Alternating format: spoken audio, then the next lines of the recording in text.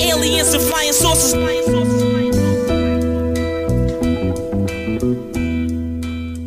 This is all in them. Hey, Delta Love, and welcome to the 93rd episode of Two Writers Slinging Yang. My name is Jeff Perlman. I'm a former Sports Illustrated senior writer, a former ESPN columnist, and the author of multiple New York Times bestsellers. The music you're listening to is Croissants from the great MC Whiteout. And this podcast is an ode to writing in all its forms, from sports writing to screenwriting to erotica to self-help to song lyrics to whatever genre I'm thinking of. And today's guest comes with a bit of a backstory. Master Tesfatsion is a Bleacher Report senior writer and a guy whose writing style is excellent, but whose work, I don't always get. And what I mean is, there's a lot of social media engagement, a lot of jersey wearing, a lot of stuff that I've always felt sort of walks the thin line between scribe and fan. So I thought I'd have him on, and maybe, if I'm kind of being honest here, it'd be a little confrontational, awkward even. But instead, I really love this one. Master's a good stand-up guy, and he seems genuinely sincere in his approach. Also, just because a person doesn't follow the path you were taught doesn't necessarily make it wrong, or right, who knows.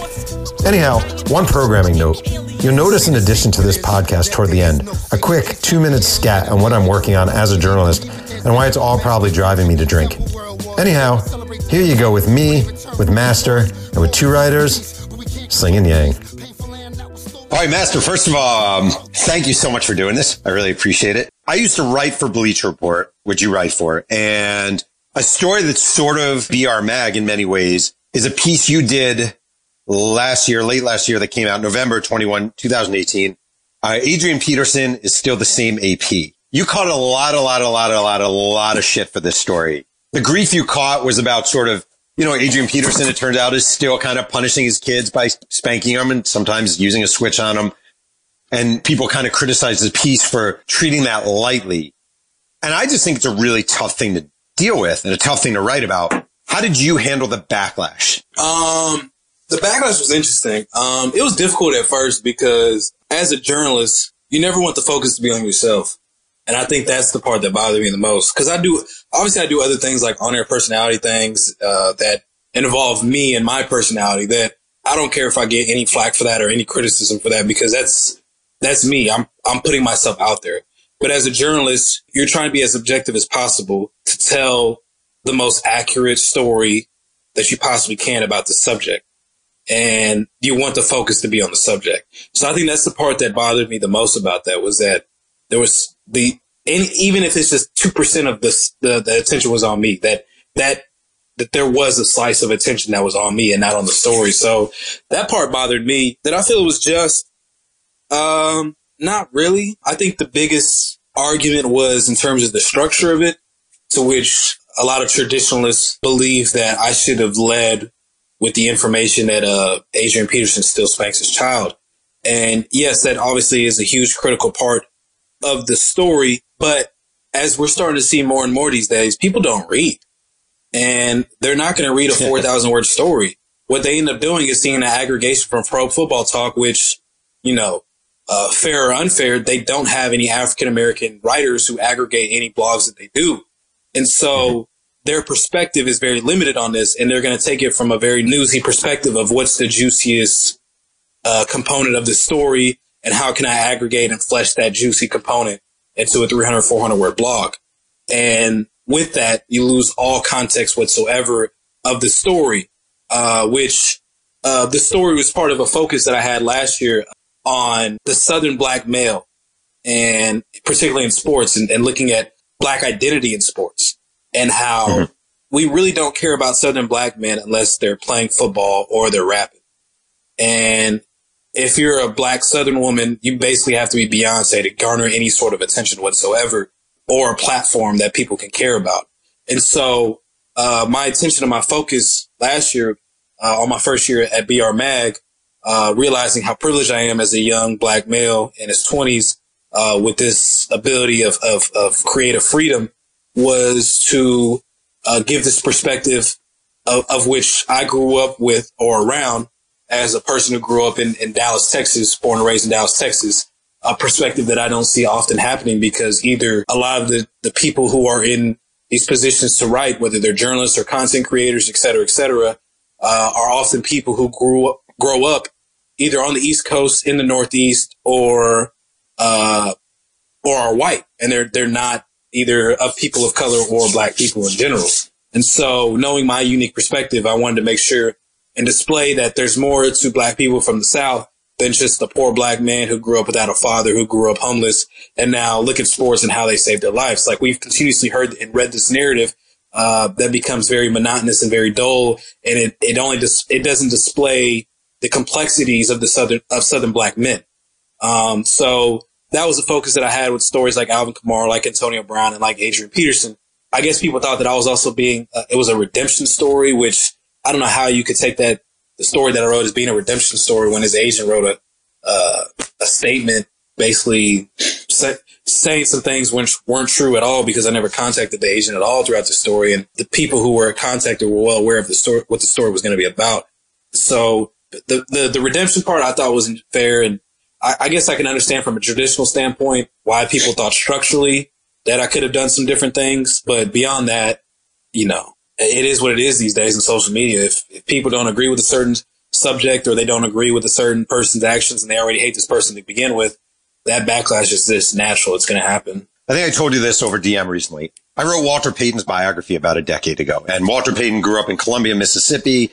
And when he and his brother Eddie did anything wrong, they were sent out in the back, and you're either picking a switch, a pipe, or a broomstick, and you're picking your punishment. There are many, many people who just don't know that if you were raised in the South and you're African American during a certain time period, the odds are you experience some variation of that. I think clearly what you were trying to explain is something people didn't really want to hear, which is, it's almost like, I'm not saying what Adrian Peterson did was right, but there is a reason Adrian Peterson did what he did. But it seems like it is a really, really hard thing to explain that. Yeah, I agree with you on that. And I think the part that kind of got lost in that was that I was condoning this action, which I think it was clear that I was expressing how excessive it was. And even Adrian was telling his remorse about that specific situation. There was a quote Trent Williams had that I think I got really lost in this entire conversation, because I think I took for granted in this current culture, in this current climate, that people would display a certain level of understanding or even empathy towards not only just what it's like being a black man in America, but also a Southern black man in America, understanding the racism and the fear that you constantly live in. And I think Trent Williams had a great quote that got overlooked that kind of really personifies why the majority of people from the South, particularly those of people of color, discipline their children in a certain way. He said, quote, "That's what keeps you planted. I don't understand how a person can be in such scrutiny for wanting his child to behave a certain way. If he were to ignore that and let his child behave in any type of way, and you let this people in the world discipline him and give him consequences for his mistakes, the chances are you could be burying your son prematurely." And he was coming from a perspective as a black father, making sure that you have a burden on you, that you have to make sure that your child doesn't act up when he leaves his house, because any sort of action taken, even if he does the right thing, as we've seen constantly in society with unarmed African-American men who are being shot and killed by police, even if you were doing the right thing as a black man or woman or a black person in America, particularly in the South, you can die for just being black. And I think that was ultimately what Trent Williams was trying to get at. And I think that there is this, there's this gray area in which how do you discipline your children? How do you do your best to make sure that once your child leaves his house, that he does come back or she does come back, or, and I think that was a fine line of which in 4,000 words, you're trying to figure out how much of this do I need to explain and how much of this do I not? And my biggest question basically was trying to understand, from all of this, he's had a couple of years to reflect back on all of this. What has he learned? And I think that question is something that I had to make sure that I kept objective, because, what one person thinks that he has learned based off how he disciplines his child, to another person, that means he hasn't learned anything at all. To someone else, it could mean that he learned a whole lot. So I did not feel it was within my right as a writer to inject my voice into that. If they think he's a bad person, they still think he's a good person. That's ultimately the reader's job to decide that. I didn't feel that it was my job to conclusively say this is how you should think about Adrian Peterson. Ron Slavin, the agent for Adrian Peterson, issues a statement. There's nothing more important to Adrian Peterson than being a good father to his children. The Bleacher Report approached the Washington Redskins and Adrian about doing a story about his resurgence on the field and his leadership in the locker room. Adrian's trust with this reporter was violated when he discussed what happened 4 years ago. Adrian learned several valuable lessons 4 years ago, thanks in part to his suspension and counseling he underwent during and afterward. The writer attempted to focus on 4 years ago rather than who Adrian is now as a father. Since signing with the Redskins, he's been an outstanding teammate and leader on and off the field, blah, blah, blah. First of all, it's the most freaking ridiculous statement of all time because Peterson could have just said, I don't want to talk to you about that. And then you don't have an issue. And number two, the story was like, I thought it was a very positive piece on Adrian Peterson. I don't know. You see this statement. Are you mystified? Like, what's your reaction when you see it? I really don't know what to say on that. And like I saw a statement and basically it is what it is type of stuff. Like, you know, the game and you know, he's an agent. He's there to protect his client. And it was just best to just leave it at that. And once I read that, you can clearly see there was a lot of inaccuracies in what he was saying. That, you know, I just stayed quiet throughout the entire thing. I just felt like that was the best thing to do. So. Well, why is that though? Aren't we allowed to? I always feel like throughout my career, I've always defended my reporting if I feel it needs to be defended. And every now and then I've apologized. Like, aren't you allowed to say at the time, this is bullshit, you know, like this is ridiculous, or maybe he's right, you know, one or the other. Like, aren't we allowed to defend ourselves? Absolutely. Yeah. And I don't think anything about that statement was accurate. Again, that's part of the game. You know, it's all about an image game. And to me, it's like, I understand the impact that it has, the kind of the significance it has, but when something is false, like, what's the point of addressing it? Like, that's kind of always a perspective I always come from. I guess back when I was younger, it'd be completely different where I'd want to have some sort of sarcastic remark to that. But these days, man, when things are false, man, I have no reason to respond to them. They're not worth my time or energy or effort to even consider even a comeback to that stuff or a response to that. So that's kind of how I approached that. I knew exactly how I approached it. I knew exactly what I was saying. I didn't breach anyone's trust on that, and I kept it moving. Right. See, I think a lot of times what happens is stories come out, and the people we write about are either embarrassed by sort of the story, or they're taken off guard that you wrote an unbiased piece, and the immediate reaction oftentimes, I've certainly had this, is what the hell? I didn't see, this is what? You know, how is this the thing? And then they panic. And then later on, they end up apologizing to you. But at the moment, they're kind of panicky about it. And I feel like that happens a lot. I've dealt with the other stories before, but never of this magnitude. And when I was at Sports Illustrated back in the 90s, early 2000s,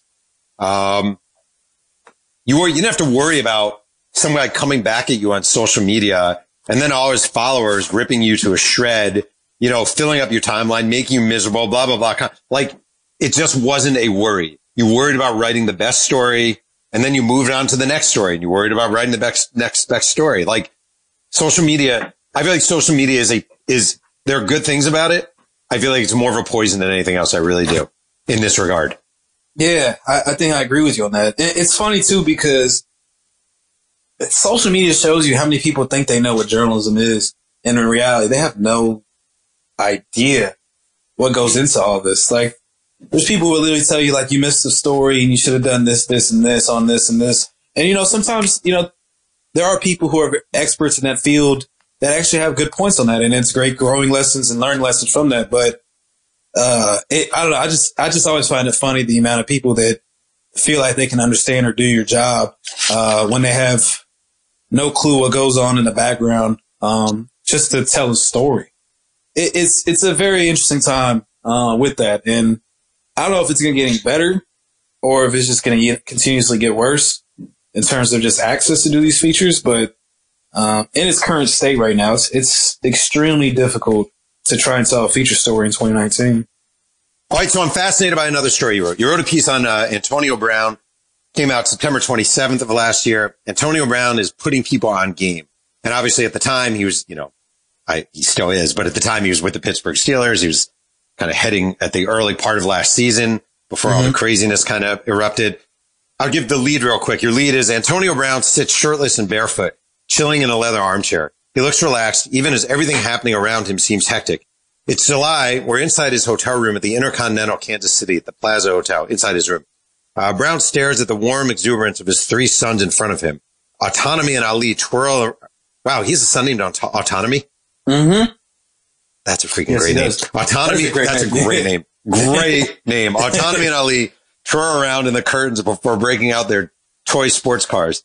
Then they jet into the adjacent hotel room to visit their mom and Brown's girlfriend, Chelsea Kyrus. Meanwhile, Apollo, the youngest that just turned 1, excitedly crawls around the floor. This is light, Brown's friend and videographer Theo Smith says of the kid's enthusiasm. The noise and movement don't appear to have phased Brown. There's a serenity about him in this brief moment, and it's not just because of how comfortable he looks. And then you sort of go on to describe the scene, and here he is. I'm fascinated by a lot of things. First of all, why this story? Like, why Antonio Brown, and how did you get the access, and how much access did you end up getting? And I still am, I'm very fascinated by Antonio Brown. Not only just his personal life and what he's gone through, but also obviously his career.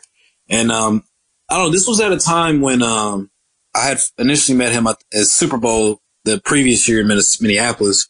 And he was speaking out in a way that I thought it was different. He was skipping OTAs for the first time in his career, was very opinionated on social media, about his past, particularly things he's gone through in the Steelers organization, whether it's Bruce Arians or Mike Tomlin, kind of the doubt that he received, to get to the point where he's at, where, at the time was, the best receiver in the game. Then he comes back from OTAs and literally is talking about, am I really free? And him asking that question I don't know. I just wanted to know more. Like, what causes someone to ask that question, particularly an NFL athlete, particularly someone that people consider as the best wide receiver in the game. And you could just kind of tell there were some things as he spoke, some things going on in the background that I was just very curious about. I wanted to know more of. So, I got hit up, literally I was at Summer League and I got hit up, by his camp to go spend a day with him, in Missouri for this Destroy the Doubt tour on Nike. So I leave Vegas to go there for a day. And, in his hotel room, we're on the tour bus, hanging out with his family. Then we go to the field for the event, follow him around for that. Wish I had more time to, interview him, which I was trying to get some more time afterwards, but it didn't work out. I think I was able to talk to him for officially interview him for about 20 minutes. 20 minutes? Yeah, I was definitely hoping to get some more time. And that's kind of why I held on to it for so long after the July thing, was I was hoping to catch him in training camp, but then he kept speaking out and, wasn't able to get access to him at training camp, as he's, talking about the reporters and going off on Twitter. It just wasn't possible. And so, as all this is going on, I'm just kind of just tracing along all these instances in which he's going through, and kind of tied up with that Monday night game when he faced the Bucks. And I felt like that was the right time to drop it afterwards because, he finally scores a touchdown and he talks about his dynamic with Big Ben and tries to use an analogy, which I end the story with, about how, he likes when Big Ben basically gives him affirmation and tells him he's doing well. And he uses an analogy like how it's like when he goes and grabs groceries from the car, it makes you want to go get more groceries when your girl's telling you look all strong and buff and you look really good grabbing those groceries. So, it was an analogy that was kind of very loose, but, you could tell that Antonio was at least trying to express himself. And I think ultimately that's kind of what I took away from this entire experience, is that, there just was a lot of emotional immaturity in which, Antonio Brown has often had to silence himself to get to the point that he's at. Because he didn't have much guidance growing up in Liberty City, which has produced so many athletes, but is also a very difficult and rough environment in inner city Miami. Was literally kicked out of the house and, sleeping on couch to couch in high school. He's a walk-on at Central Michigan, a 6th-round pick. So you can just assume and imagine how much he's had to be quiet throughout this entire journey. And through that silence, he's unable to actually understand how he feels or really be in tune with his emotions, because his ultimate job is to basically escape poverty. And being in that fight or flight mode is something that I think Antonio Brown is still in. And I don't know if he knows another mode to which operate in. And I think that part of it I was just so fascinated by, because it's at this point he's been so successful doing this. Like I'm learning even through as I go through therapy over the last few months, you end up finding certain things in which your childhood and what you grew up in, or as your certain defense mechanisms of which you create for yourself. There are certain moments in your life that you, as you grow up, that you no longer need them, and they end up being more detrimental than they are beneficial. And I think right now you're starting to see that with Antonio. I have a lot of questions about this story. So this story I literally printed out and I have it marked up. And I was thinking from an old Sports Illustrated perspective, some of the things here. First of all, I kind of feel like if I'm in your shoes, but maybe it's different because I'm older. If I'm getting 20 minutes with a guy, there's a little bit of a temptation for me to say, fuck this. Like, I'm not 20 minutes. How can I write your story in 20 minutes? That's kind of, is it possible to write someone's story and really do it justice with 20 minutes of access? I understand completely where you're coming from in terms of whether 20 minutes is enough or not. It's just the current state of sports journalism right now, where I'm completely jealous of the era in which you grew up in, which you even have to ask that question, because there's a lot of people my age who think 20 minutes is more than enough. And I would have loved to have more time, and I think I could have used more time on this. However, secondary interviews, with some follow-ups in which I did afterwards, and keeping tabs with people around him.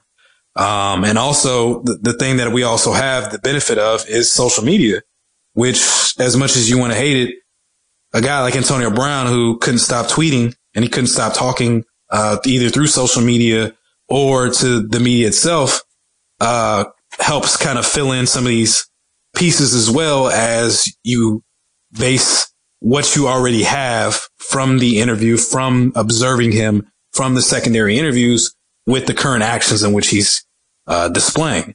And so I think the emotional immaturity aspect component to it was just completely obvious and so clear.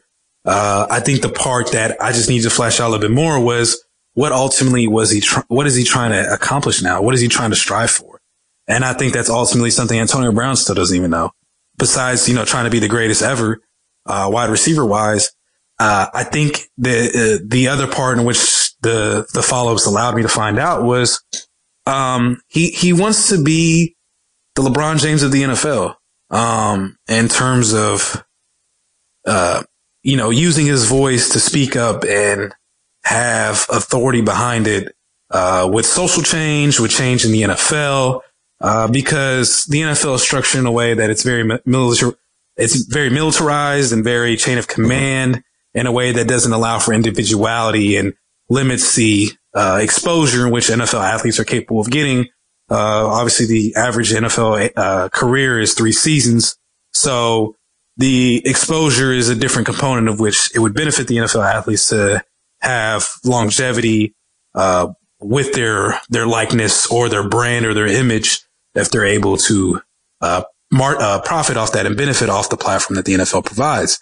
However, that, as we've often known, is not possible in the current structure of the NFL. But then you look at the NBA and, you can damn near say anything you want to. And so I think there's a side of Antonio Brown that feels like he is, as one of the faces of the league, as someone who, is the first person to come on the Madden cover without his helmet on and a recognizable face. He has a platform and opportunity to do so. It's just he has been so quiet for so long that he doesn't know how to express himself. So Antonio Brown, which I didn't know until I read your story, he got really pissed at the Undefeated when they ran a piece on him. They reached out to his ex-girlfriend and past people he was associated with. He clearly didn't like that. You have a paragraph in your story where you write, growing up, he had an estranged relationship with his father, Touchdown Eddie Brown, arguably the greatest player in Arena Football League history. The two have since reconciled. AB lived with his mother and stepfather until they kicked him out of his house. Brown told ESPN's Dan Le Batard in 2012 it was due to the relationship with his stepfather, who forced him to sleep couch to couch at 16. Okay. You as a writer doing a story about Antonio Brown, do you try talking to Touchdown Eddie Brown? Do you try talking to his parents? Do you try talking, what, on the one hand, this guy's giving you access and he wants you to do this story. how far are you willing to go to try to find the touchdown Eddie Brown? Oh, yeah. Of course, I'm trying to talk to them. Yeah. It's just a matter of, like, I had his number and contacted him and tried to call him multiple times. It's just a matter of them never getting that response back on that. So, yeah, you definitely try to contact as many people as you can around him. It's just. Do you worry about him being pissed about it? When you're writing a story about someone, do you worry about him being like, why the fuck did you call that person? No, never. No, I can't be. That's my job. I can't really be concerned if someone's going to be pissed off at me or not, because honestly, it has no concern or it has no value to what I do. All right. And you have one line that I have underlined because I actually read it 5 times because I'm fascinated by it. And I don't know if I agree with you or disagree with you. And maybe it spoke to me now as an older white guy. I don't know. But you wrote, he hasn't always been successful at this. He played with raw emotion his entire career. Raw emotions don't necessarily translate well into lucid thoughts. Maybe that's why reporters, many of them old and white, who don't know anything about the struggles of a black man from inner city Miami, haven't been able to catch the complicated layers. This is like the ongoing thing that I'm fascinated by. Does it give you, as Antonio Brown's contemporary, you're also African-American and you're relatively close to him in age, does it give you any advantage over whatever me, 46-year-old Jeff, or, whatever, 50-year-old someone, or 25-year-old white guy reporter writing a piece about Antonio Brown? It gives me a perspective, and that perspective creates better questions. I don't know how much you know about my background, but I grew up in Section 8 in Dallas. I didn't grow up from much. Both of my parents were uneducated. I grew up in a very toxic household, and pulled out 6 figures in loans to try and make this journalism thing work, which was a super last minute idea that I had because my senior high school, I approached my teacher and told him either I was going to join the military or become a comedian because Dave Chappelle had just left Comedy Central, and I knew at least some black dudes worth $20 million because they're telling me, or whatever it was that Dave Chappelle was offered, because that's exactly what he was given. And he walked away from that.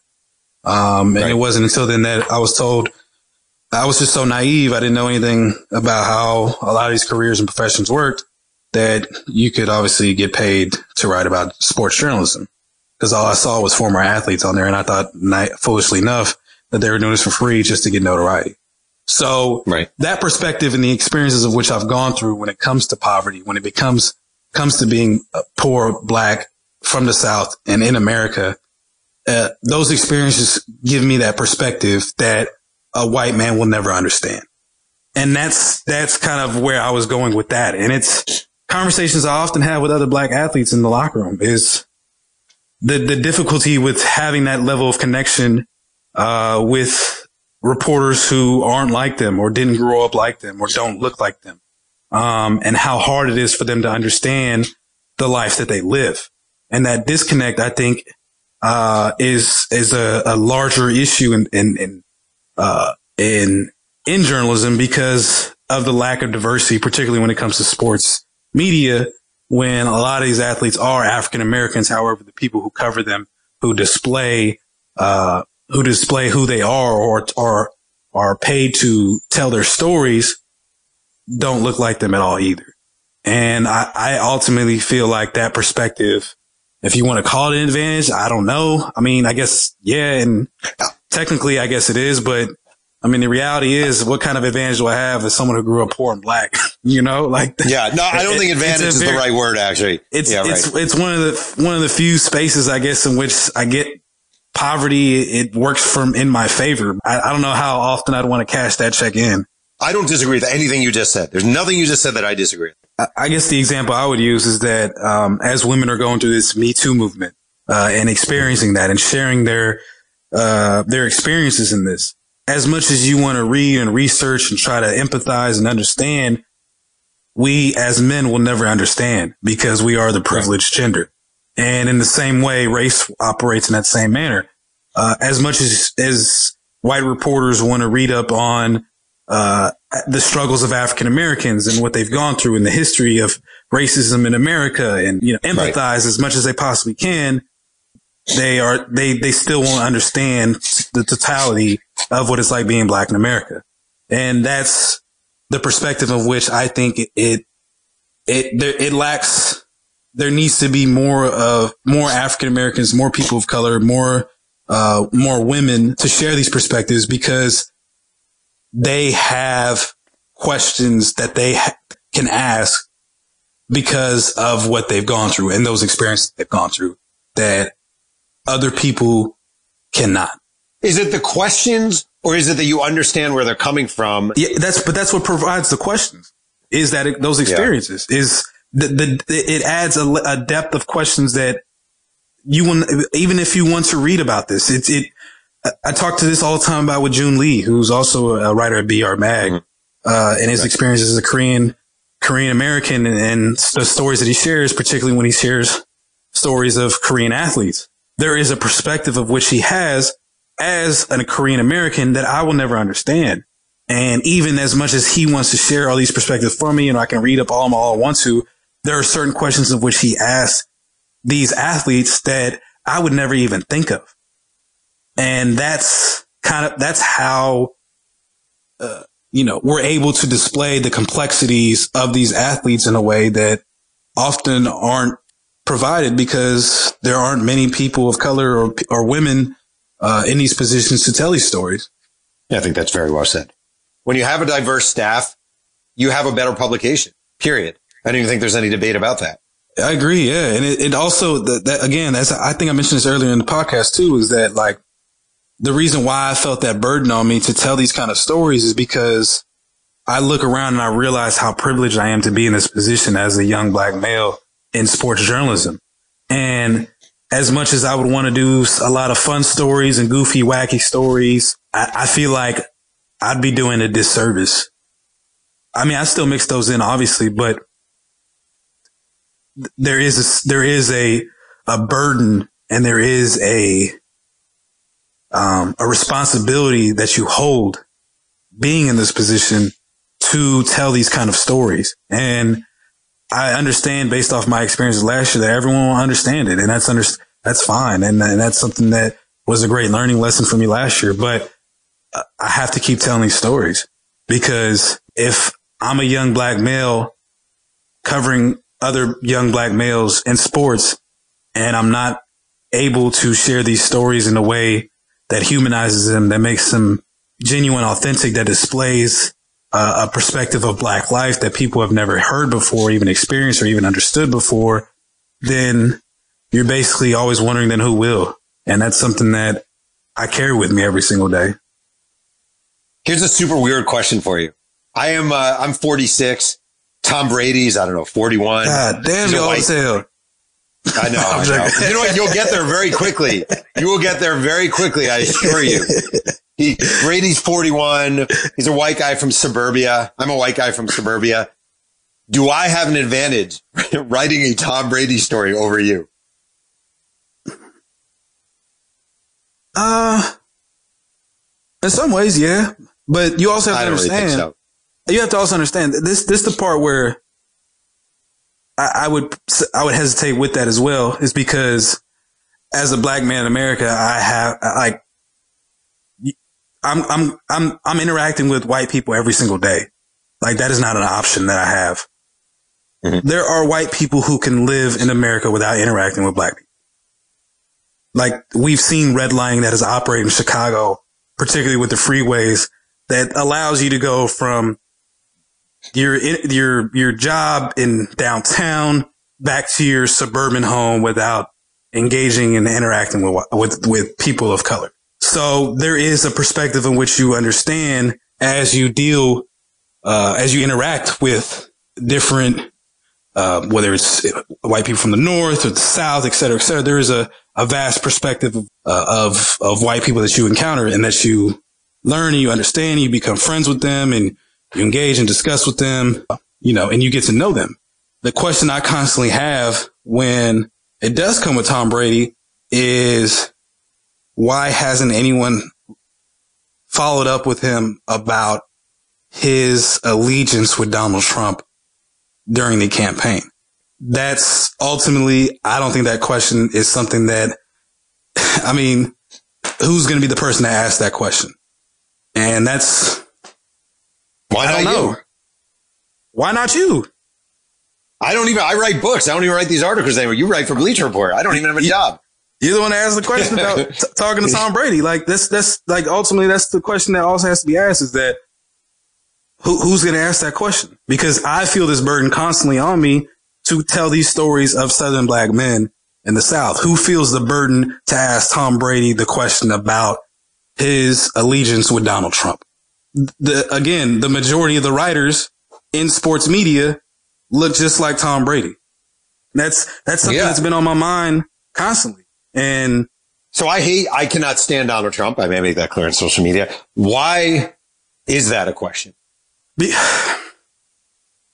It's a follow up in terms of his political allegiance and his decision to jump in on politics.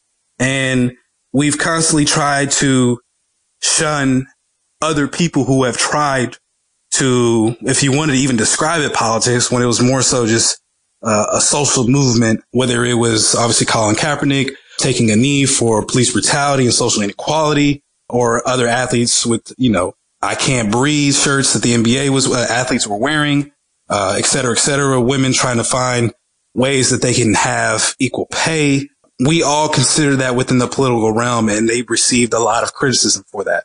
Where is this criticism for Tom Brady for using his significant and huge platform to endorse Donald Trump? When did he actually endorse Trump? And I hate Trump. I don't even know, but did he endorse Trump? Having a hat in the locker room, is that any more or less an endorsement towards him or not? I would think so. Before we continue with Two Writers Slinging Yang, quick word from our sponsor. Hey, this is Jeff Perlman, and I'm here with my wife, Catherine, and today we're at a clay studio making pottery. That's a beautiful flower pot. It's not a flower pot. It's an ashtray? Why would it make an ashtray? We don't smoke. Door handle? What? Cat slippers? You're being weird again. All right, I give up. What is it?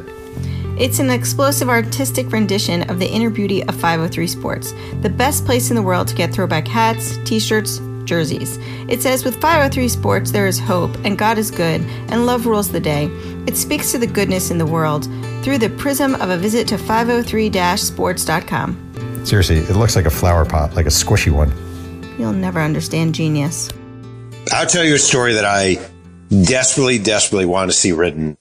And I pitched before and never had it approved. I think there has to be a story about all these coaches, these generally white college coaches going into the inner cities, recruiting African-American athletes, 19-year-old, 18-year-old kids. Meanwhile, the vast majority of college coaches I've come across are conservative Republicans. So they're actually voting for people who are generally voting against the very social programs that make a lot of the inner city activities possible.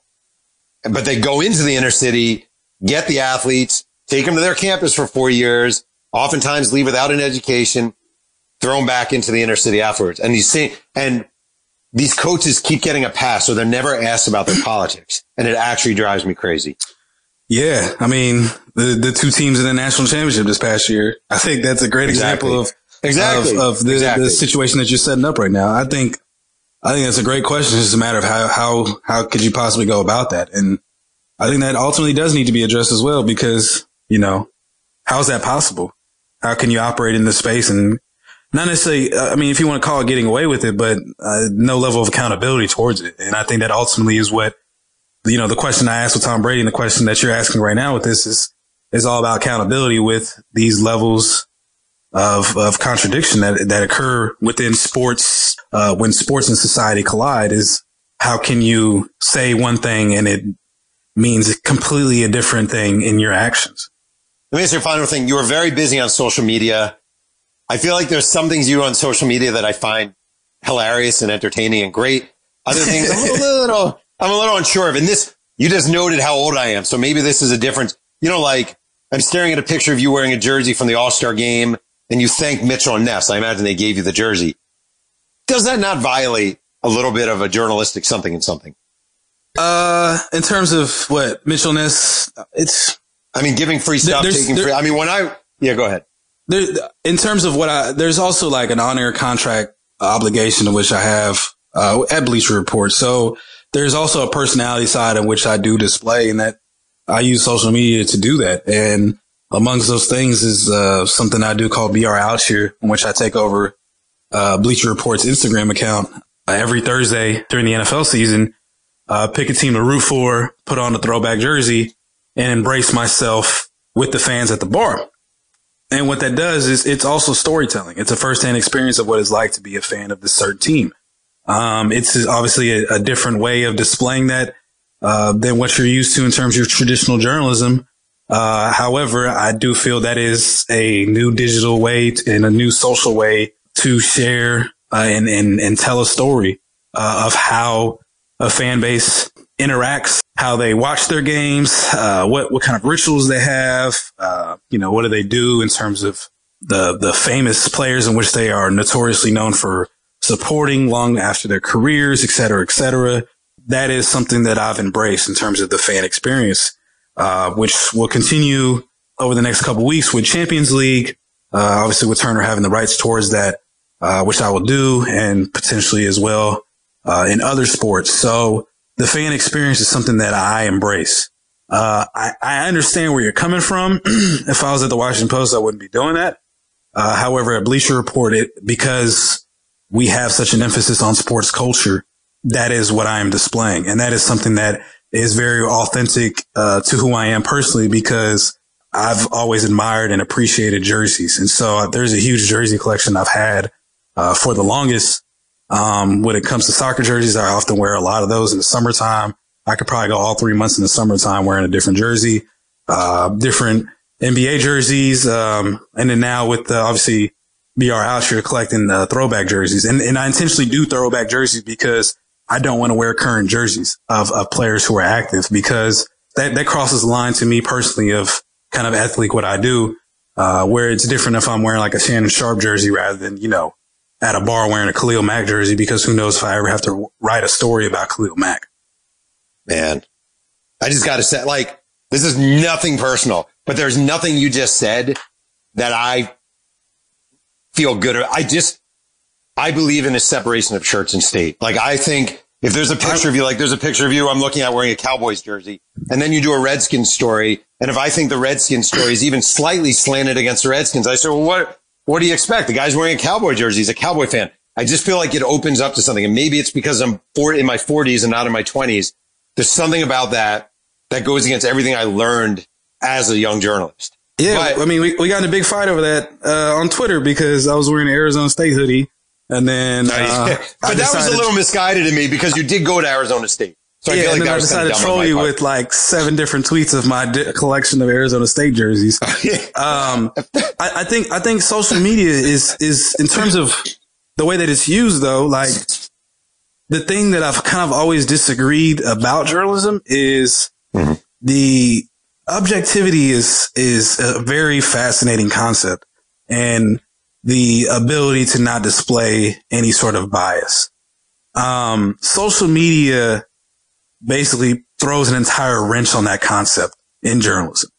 And I think honestly, the best way to use social media is to display your bias, because that makes you as transparent as possible about who you are personally. And that gives the reader. But do you have team biases? Do you want the Cowboys to win a football game? I just jumped back on the Cowboys bandwagon. It was just something loose and lighthearted I did, when I was on ESPN radio with Jean-Jacques Taylor, who's one of my mentors. I had said if the Cowboys win one playoff game, I'll jump back on the bandwagon, and they won. So I'm becoming this obnoxious Cowboys fan on social media.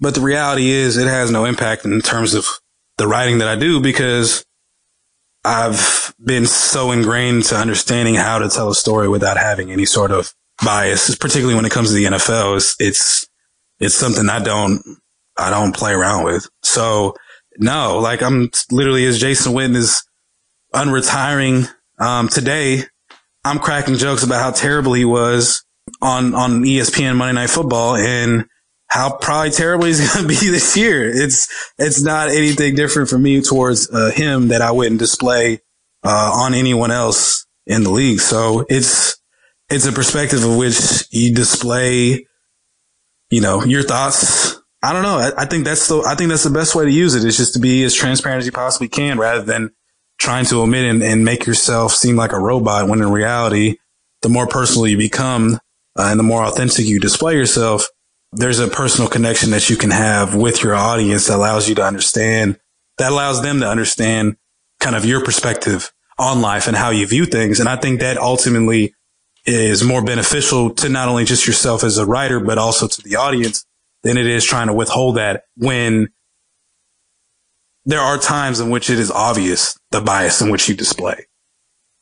But see, I really mean this. I grew up in New York. I grew up a Mets fan. I grew up a Nets fan. I grew up a Jets fan. I got to Sports Illustrated and it just kind of said, fuck it. Like, I'm not rooting for anyone anymore. I actually don't care. And I probably haven't cared since then. I enjoy watching games. I guess every now and then you root for a nice guy to do well. I don't know. But like, isn't that biased? Perhaps. How can I read your stories on nice guys when I know that you're viewing them from a certain perspective? Like that notion. Wait, I actually agree with you. I actually think if people know that I'm a fan of blank, right? I'm a fan of Jacob deGrom of the Mets, and he's pitching against so-and-so. I think perception is reality. And I think if people think I'm a Met fan and I'm covering the Mets, whether I'm writing with a bias or not, they're going to look for every bias they can find, thereby actually creating a bias that maybe wasn't there. And that's my sort of issue with it. What are you going to do? Stop writing about nice guys then? Like that's no, stop writing about baseball. I'm saying, but like your notion of you supporting nice guys, like you can't just. No, I'm not saying. Stop. Honestly, that what you're saying there is no different from a lot of journalists in sports media. If they find someone to be nice and humble and, grounded and works hard, they're naturally going to root for them to do well. I think we can both agree on that. I guess, but do I need to express it? You're saying I'm doing the reader a service by expressing it. But I'm saying, but we see these stories written all the time because Jason Witten is the nice guy, and how many stories have been written about him being a nice guy? That's what I'm saying though, is that becomes so obvious and so apparent. What justice are you, or what good are you doing from hiding that from the audience when it's so apparent that any Jason Witten story that you write is going to write about how nice of a guy he is? That's ultimately what I'm getting at, is that the transparency component of that avoids if anything, it allows you to connect with the audience and the reader more than you would trying to pretend like you don't think Jason Witten is a nice guy, because then you're just lying. And that does even a greater disservice towards the audience, because you're trying to hide something that is clear to the person reading the story. Writing about someone who is a nice guy. So let's say I'm doing a Jason Witten profile and I interview his teammates and they all think he's a nice guy. Well, you're writing a story about him being a nice guy because people think he's a nice guy. But I wouldn't be writing a story about Jason Witten being a nice guy because I think he's a nice guy. Go ahead. Yeah, I feel like there is some influence that would happen that you would view him also as a nice guy. I think that naturally I've actually enjoyed writing about the jerk more than the nice guys. And I honestly, I have too, because I think the complication and the complex of layers that they have, I think is more fascinating than writing about the nice guys. I'm right there with you on that. It's just, that's kind of where it goes though, is what I'm saying, is that sometimes you can read a story about someone and you could see the infatuation a writer has with them. What good are you doing trying to, as much as you would want to hide it, it is still going to be displayed. And at that point, what good are you doing trying to hide that from the audience when ultimately you would be, if even approached about that, and you're displaying and talking about how objective you were and that you don't do any bias and this, and this, those lies as a journalist, that to me kind of also hampers your credibility. It's an interesting debate. That's the perspective I come from. And I mean, I'm never when it comes to Arizona State, you'll never see me write a story on that. When it comes to the Cowboys, I can be objective about them. I'm more so just jumping back on the bandwagon because it gives me something to talk about with my friends again. Because I'm just so far away from home and they're just so obsessed with the Cowboys and they don't talk about anything else but the Cowboys because that's Dallas, Texas for you. That's basically the component that personally in which I will casually follow that. But in terms of my reporting and who I am professionally, they won't have any impact on that. Would you take a job covering the Dallas Cowboys? I don't know. I don't know. Cause I don't know. There's a lot of factors that would go into that. And a lot of it is probably money. So. Right. Well, Master, this has been great. Yeah. I feel like your career is in a really interesting place because I feel like it's, again, you've come up about 2 decades after I was coming up. Sports media is in a weird spot. to me, it's all summed up in 20 minutes with Antonio Brown. 20 minutes with Antonio Brown 20 years ago.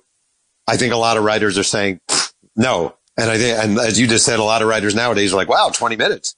The more I think about it now, actually, as I look back on it, I actually did have a follow-up interview with Antonio Brown. So it was the 20 minutes I was able to get with him that day. And then I was able to get an additional, I think it was about 25 minutes with him on the phone. So I just literally completely blacked out on that. So correction on that. Well, thank you for doing this. Seriously. Absolutely. I really appreciate it. And, I miss New York. How's the pizza in New York these days? It's making me fat as hell. So, and I am doing my best trying to adjust to New York City. However, I am a Texas boy at heart. So it is not the best state in America. Right. Stay away from the puddles. Hey, so a new addition to this podcast. I'm going to end with a quick diatribe on what I'm working on and why it's melting my brain.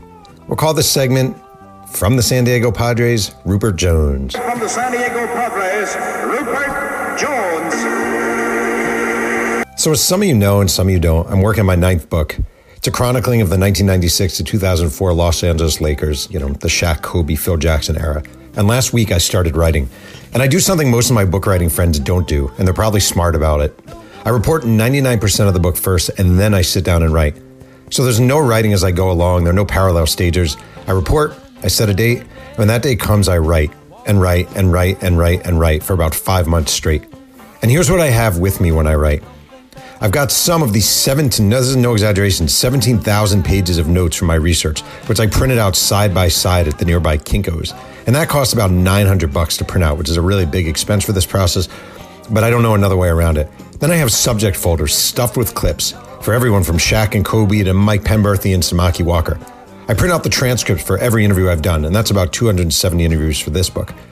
I also now own 40, 50 books related to the topic, the majority of which I bought on eBay for cheap. Yesterday, by the way, I paid 99 cents for Jeannie Buss's autobiography at a thrift store in Santa Ana, California. And these books are marked up and, a lot of highlighters, a lot of pens, bent pages. Anyhow, everything's organized chronologically. So this book is going to start, I think, with the 95-96 NBA season. It's Magic's brief comeback to the Lakers. Kobe Bryant is still at Lower Merion High School. Shaquille O'Neal's in Orlando. So every morning before heading out to some random coffee shop, I grab all the folders related to that time period I'm writing about. And it's usually me, 2 bags stuffed with crap, entering a cafe to confuse looks, and an owner who's thinking, is this guy going to be here all day? I'm not the best customer. And that's... From the San Diego Padres, Rupert Jones. I want to thank today's guest, Master Tesfatsion, for joining me on Two Writers Slinging Yang. You can follow Master on Twitter at MasterTes and on Instagram at Master_TESFATSION. And you can read his work at Bleacher Report. This podcast is sponsored by 503 Sports, kings of the throwback sports merchandise. You can visit the website at 503-sports.com. One can listen to Two Writers Slinging Yang on Apple Podcasts, Google Play, Spotify, and reviews are always appreciated. Music is by the dazzling MC White Owl. Thanks again for joining me, and remember, keep writing. The end is the beginning, and that's exactly how they wrote it.